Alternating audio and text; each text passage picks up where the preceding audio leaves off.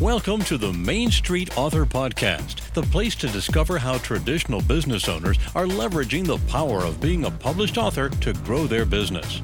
Get ready to discover practical and proven ways to enhance your reputation, build trust, and establish authority by authoring your own short, helpful book. On every episode, you'll hear from guest Main Street authors who have successfully authored, published, and leveraged their own book and want you to do the same. Now, here's your host of the Main Street Author Podcast, Mike Capuzzi. Welcome, everybody, to another insightful episode of the Main Street Author Podcast, the place to inspire business owners to author, publish, and leverage their own short, helpful books, or shooks as I call them. Today, I'm pleased to be able to have a conversation with book coach and author Dan Janelle. Dan works with top business leaders who want to elevate their reputations and set themselves apart from their competition. As a book coach, developmental editor, and ghostwriter, he shapes stories and strategies that can transform a career or business. You may have also heard of Dan because he is the founder of PR Leads, one of the most cost-effective publicity lead services in the world. Dan, welcome to the Main Street Author Podcast. Thanks, Mike. It's a pleasure to be here. So, Dan, in case someone might not know who you are, I've heard of you, because you have a pretty big reputation, at least in the world that I'm in the marketing world. Can you tell folks a little bit about your business, what you're doing these days, and how you serve your clients? Sure. I love books. I've written more than a dozen books, and now I help other people write their books, either as a ghostwriter, which is a lot of fun, but takes a lot of time. So I really like working with people as their book coach and helping them get through the dips and the trials and the tribulations that affect anyone writing a book, and also serve as their developmental editor, which is really their editor-in-chief, a person who looks at their stories and makes sure that they're on the right track, make sure the book has the right flow, and really helps them with their marketing purpose as well. So it's a little bit of editorial and a little bit of marketing, but the whole idea is to help the clients get the book done and get the results that they're looking for in marketing and sales. Now, is there a particular niche or industry or several niches or industries that you tend to find yourself working most often in? It's mostly business books. I don't do families or relationships or children or parenting or such like that. I really like working with financial planners. I used to be a business editor of a newspaper, and I majored in business reporting when I was at Northwestern. I got my degree in journalism. So I have a real interest and knowledge in business and personal finance, but also any areas of business. HR, careers, communications, marketing, leadership, management. Those are probably my sweet spots. But I've also helped people write top 10 books, 10 ways to improve employee engagement or those kinds of things. So lessons to be learned books are really what I love to do. And basically business building books that have a purpose that say, I'm writing this book so you get to know, like, and trust me and see me as the leader who can take you from mess to success and make you, the client, look like the hero. Very good. I love it. So you're going to bring an interesting perspective to our conversation today because not only are you an author, and as you mentioned, you've written over a dozen books, but you also work with authors. So I think you're going to have your perspective and then obviously the perspective of your clients as we, kind of have a conversation to help inspire others who are listening to either write their first book or write that next one, or you maybe even use it a little bit more effectively if they already have one. But Dan, let's go back. When did you, just out of curiosity, when did you write your first book? What was that first book about? And then if you wouldn't mind, share why you decided to write that first book. What was the big reason behind it? Great. Actually, I can answer those two questions with one story.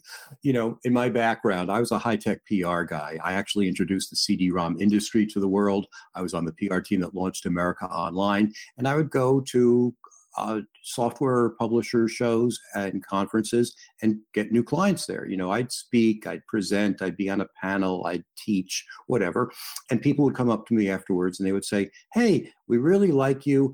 We want you to do our publicity." And I'd say, "Great, when do we get started?" And they'd say, "Oh, well, why don't you send us a proposal first?" So I figured, okay, great, sure. That's the way we did things back then.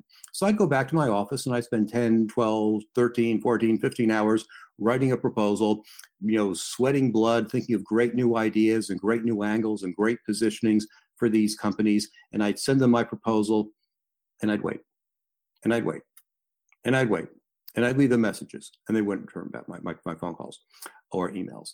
I'd be like, what's up with this? Well, they were cherry picking. They would go to a conference and they would hear me and all my competitors, and they'd ask for the same proposals. And I'm sure people who are listening on this call are saying, yep, that happens to me too. I sell real estate. They say, I'm ready to work with you. Send me a proposal. And they're talking to 5 of my competitors and they do who knows what they do. So it was a horrible cycle, but that's the way the industry was. And I would say to myself, what makes me stand out? We all went to good schools. We all have great credentials. We all have wonderful testimonials. We've all done wonderful things. So even though we're at the top of our game, we're still on an even level with all of our competitors. And I'm sure people listening are saying, yep, me too. I'm in the $1 Million Club. I'm in the President's Club. I've done all these great things, but so is Sally down the street. So what do you do to stand out? And I thought, well, maybe I'll write a book. So I actually did write a book. It was called How to Publicize High-Tech Products and Services, which is exactly what I did.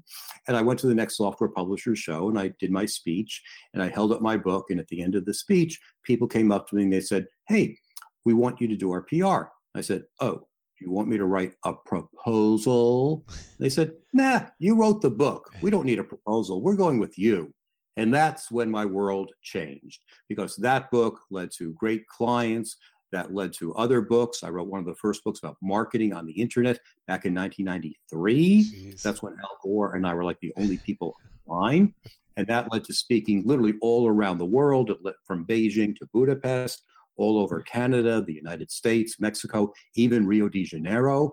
It led to speaking and teaching the first internet marketing course at Berkeley and at Stanford on internet branding. So I was a real trailblazer because I wrote books. I was seen as a thought leader, and it really changed my life. So that's why I wrote a book. It led to other books, and it really led to my career. Wow. It would probably be interesting. I don't know if you've glanced back through that book, the internet marketing book from the 90s, but it'd be probably interesting just to read that and see the monumental changes that have occurred in the last, whatever it's been, almost 30 years. It's crazy. Very cool. Now, I know one of your more recent books, which we'll talk about here in a moment, was a book that I bought a year or two ago, I guess right when it first came out. Because again, I was, we're all marketers. We're all watching what other smart marketers are doing. And your book, Write Your Book in a Flash, was a great little book. I love the subtitle, by the way, which was Paint by Numbers System for Writing the Book of Your Dreams Fast, which that's a great copywriting subhead. So can you tell folks, Dan, a bit more about that book and what, readers would get from that and why they should read that book? Sure, thanks. I think a lot of people who come to me with ideas of writing a book, they get stuck on a couple of key points and that really throw them off so that they never write their books. And that is, they get writer's block because they don't know what to write about. And I figured, if you have a good outline, you'll never worry about what to write about. But outlines are boring. Outlines are like, 5th grade and whatever, English classes. So I tried to appeal to the visual people because I love art. And I thought, writing a book is like painting a painting. When we were little kids, my mother bought me a paint by numbers kit. And, if you've had one of those, it's basically a canvas that has no colors on it, but it has outlines. So imagine it's a farm scene. You have a barn, you have a cow, you have a plow, you have a farmer, you have a sky, but none of it is colored in. But it's all outlined. So you can see the clouds, you can see the farmer, you can see the trucks and all the good things. And there are numbers in there. So 15 is blue. So you take your blue pen, blue paintbrush, and you color in the sky. And then you see that the tractor is green. I guess it's a John Deere tractor. So you take and it's number 7. So you take your your green pen and you fill that in. And I figure like that's exactly how you write a book. It doesn't matter which order you write the chapters in. It just matters that you eventually get the whole thing done. But every time you go to your session to write, you know exactly what you're going to do because like, hey, I feel like drawing the clouds today, or I feel like telling the case study about the time when I did this for the client. And that way you get it done and it's fun. So I'm really glad you like the idea of the paint by numbers, and it definitely does to appeal to a certain kinesthetic or visual kind of person. But my book is for everyone, whatever their modality, whatever their method is for writing a book and for what they want to accomplish. Whether it's sad or just it's reality, I'm sure there's a few folks listening to us right now, Dan, saying, "What the heck is paint by numbers?" I mean, I guess I get my kids wouldn't know probably at this point. Maybe they did it when they were kids. I don't recall, but I do recall doing paint by numbers as a kid back in the 70s and such. But it just I guess for some folks it was like I said, it resonated with me because it just instantly brought me back to a time like, oh, I get that. The metaphor you used was very good. So let's talk, Dan, whether it's your own personal experience or any of your clients. I'd like to talk about you already mentioned with your the book you wrote, the first book you wrote, and how it transformed your positioning, how people approached you differently. Is there any other interesting sort of immediate benefit or transformation you or a client of yours has experienced simply by writing the book and leveraging the book? Because obviously writing it and not using it doesn't serve any purpose, but using it effectively. Any good stories or anecdotes there? Oh, sure. It's like, where do I start? I mean, there are the obvious cases where people finish their book and then they send the book to their target market and they get a new client. And I think that's really instructive. And I think we have pretty much the same ideas about marketing there, that you're not going to make $1 million by writing a book and selling it one by one over Amazon or turning it into an Amazon bestseller.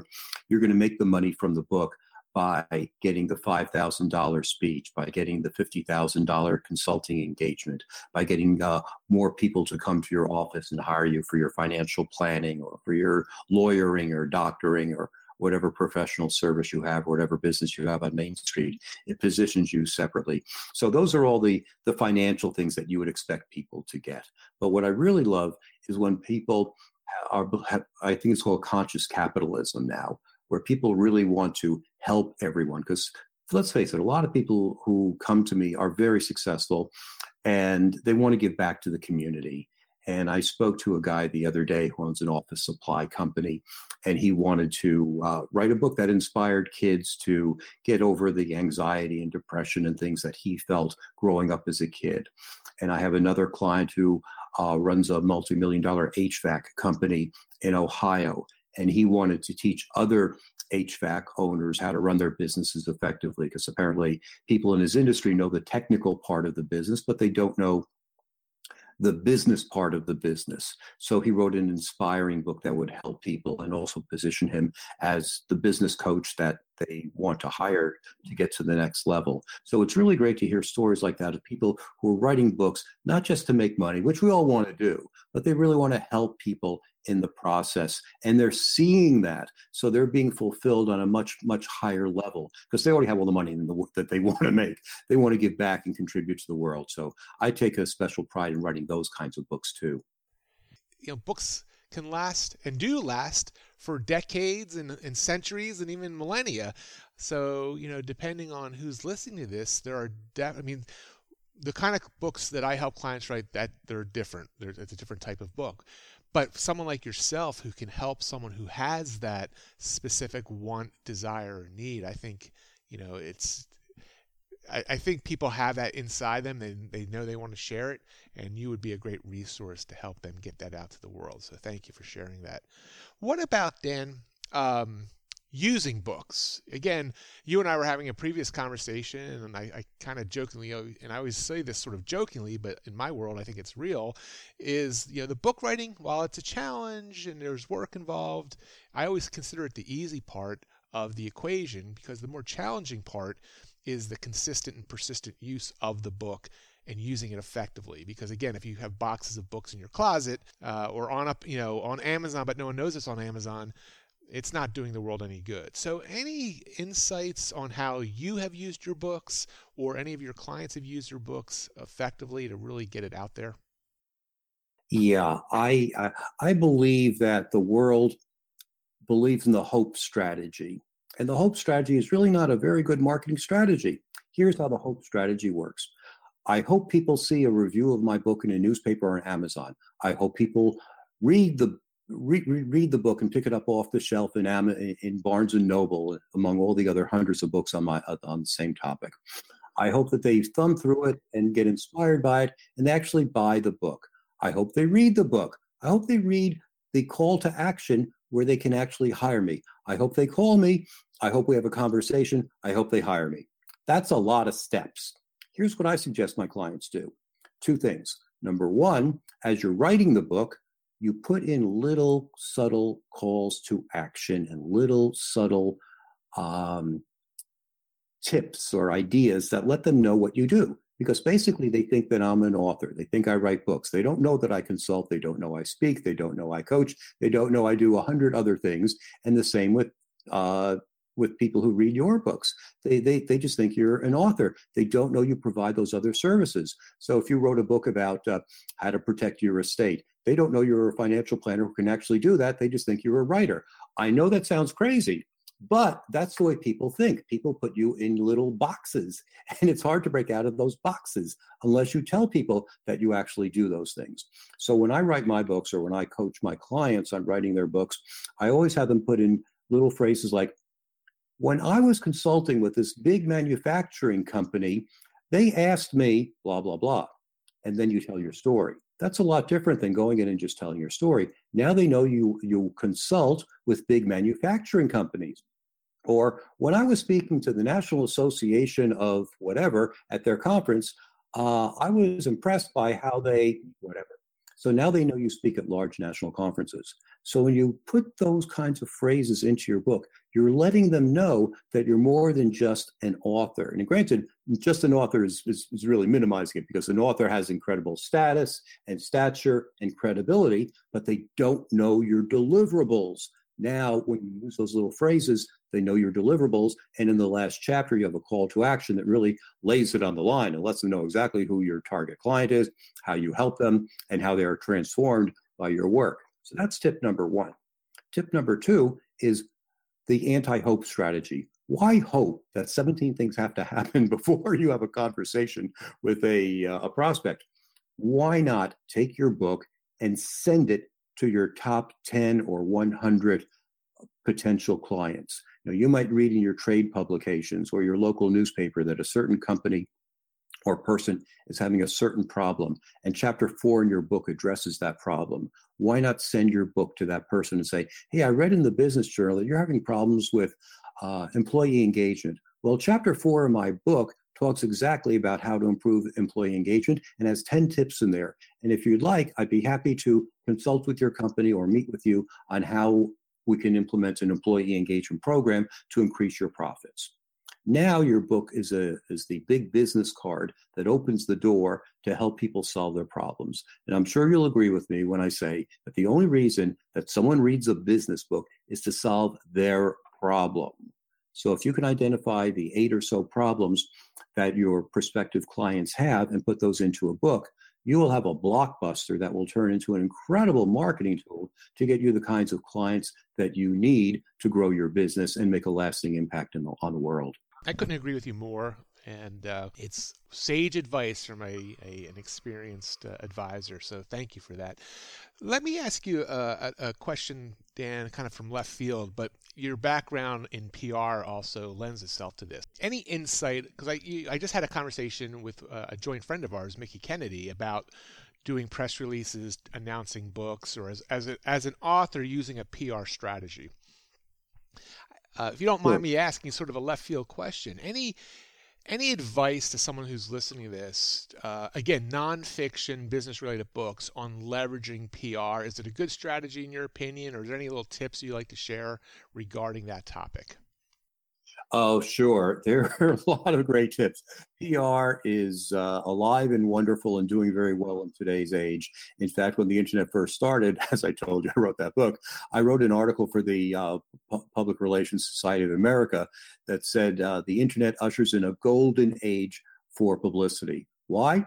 Well, back in the olden days, you'd write a press release and it would, you'd send it to reporters, and if they threw it out, no one would know you had news. Or if they took your press release and saw 1,000 words there and they truncated it down to a 400-word article, they'd also interview your competitor. So now you don't own the story.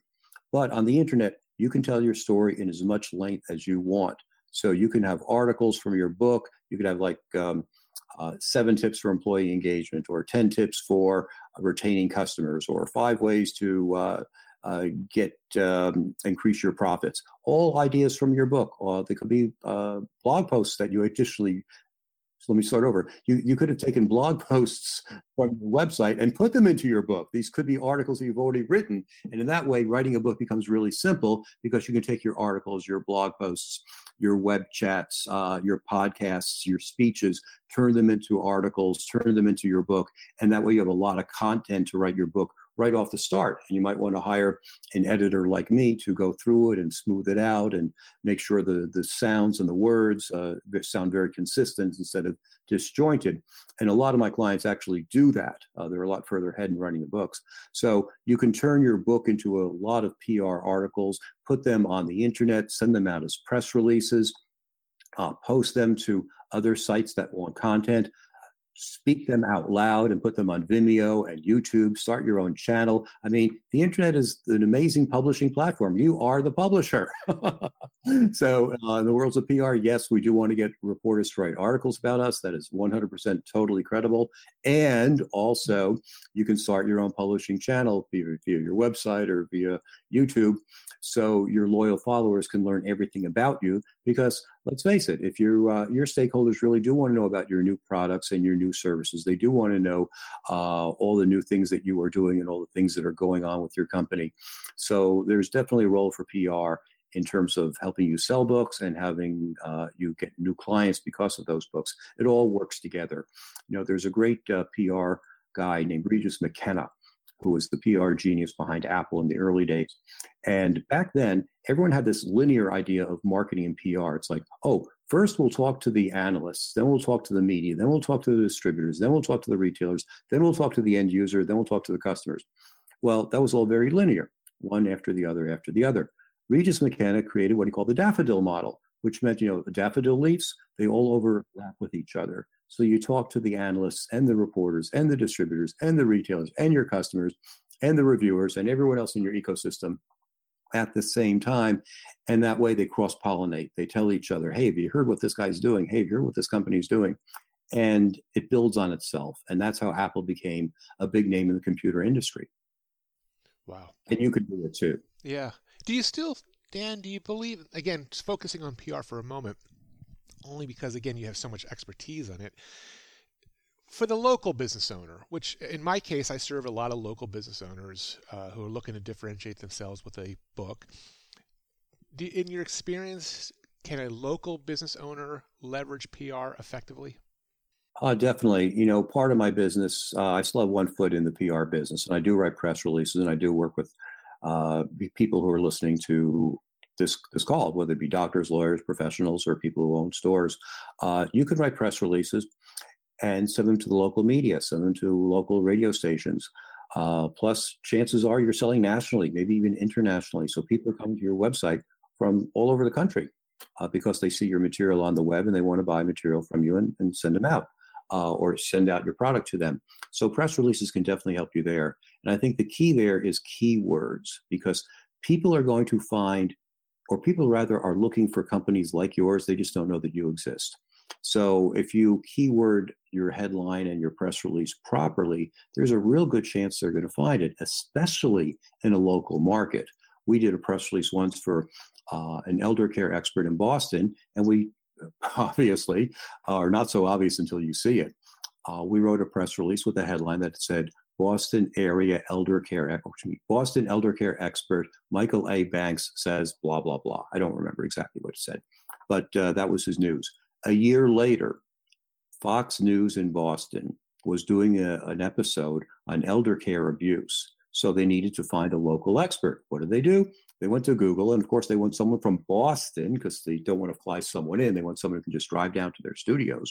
They said, we need Boston elder care expert. And bingo, Michael A. Banks popped up in Google. Yep. I'm sure it still pops up because those press releases stay there forever. Yep. So when reporters are ready to write about a company like yours, they're able to see it.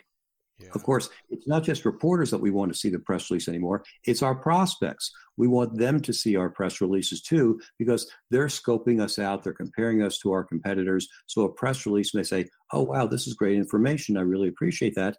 And they get a new insight into you that they wouldn't get by seeing your LinkedIn profile or your company webpage. So press releases definitely imply credibility.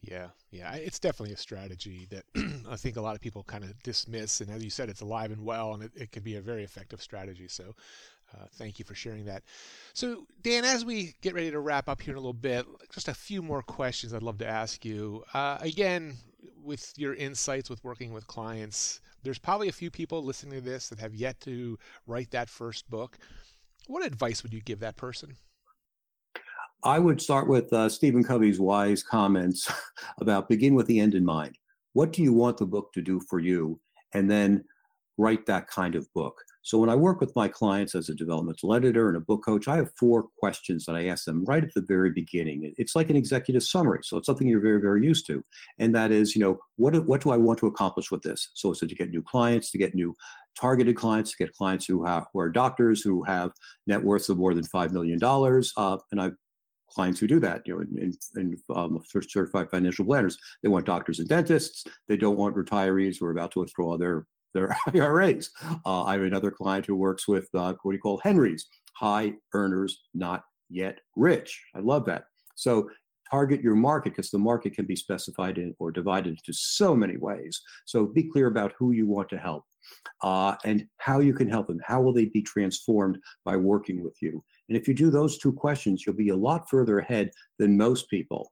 The next question is, what problems are you going to solve for them? And these are the problems that you love to work with, because I'd hate for you to write a book that attracts the clients who do the kinds of things that you just burnt out of doing or are too hard to sell to.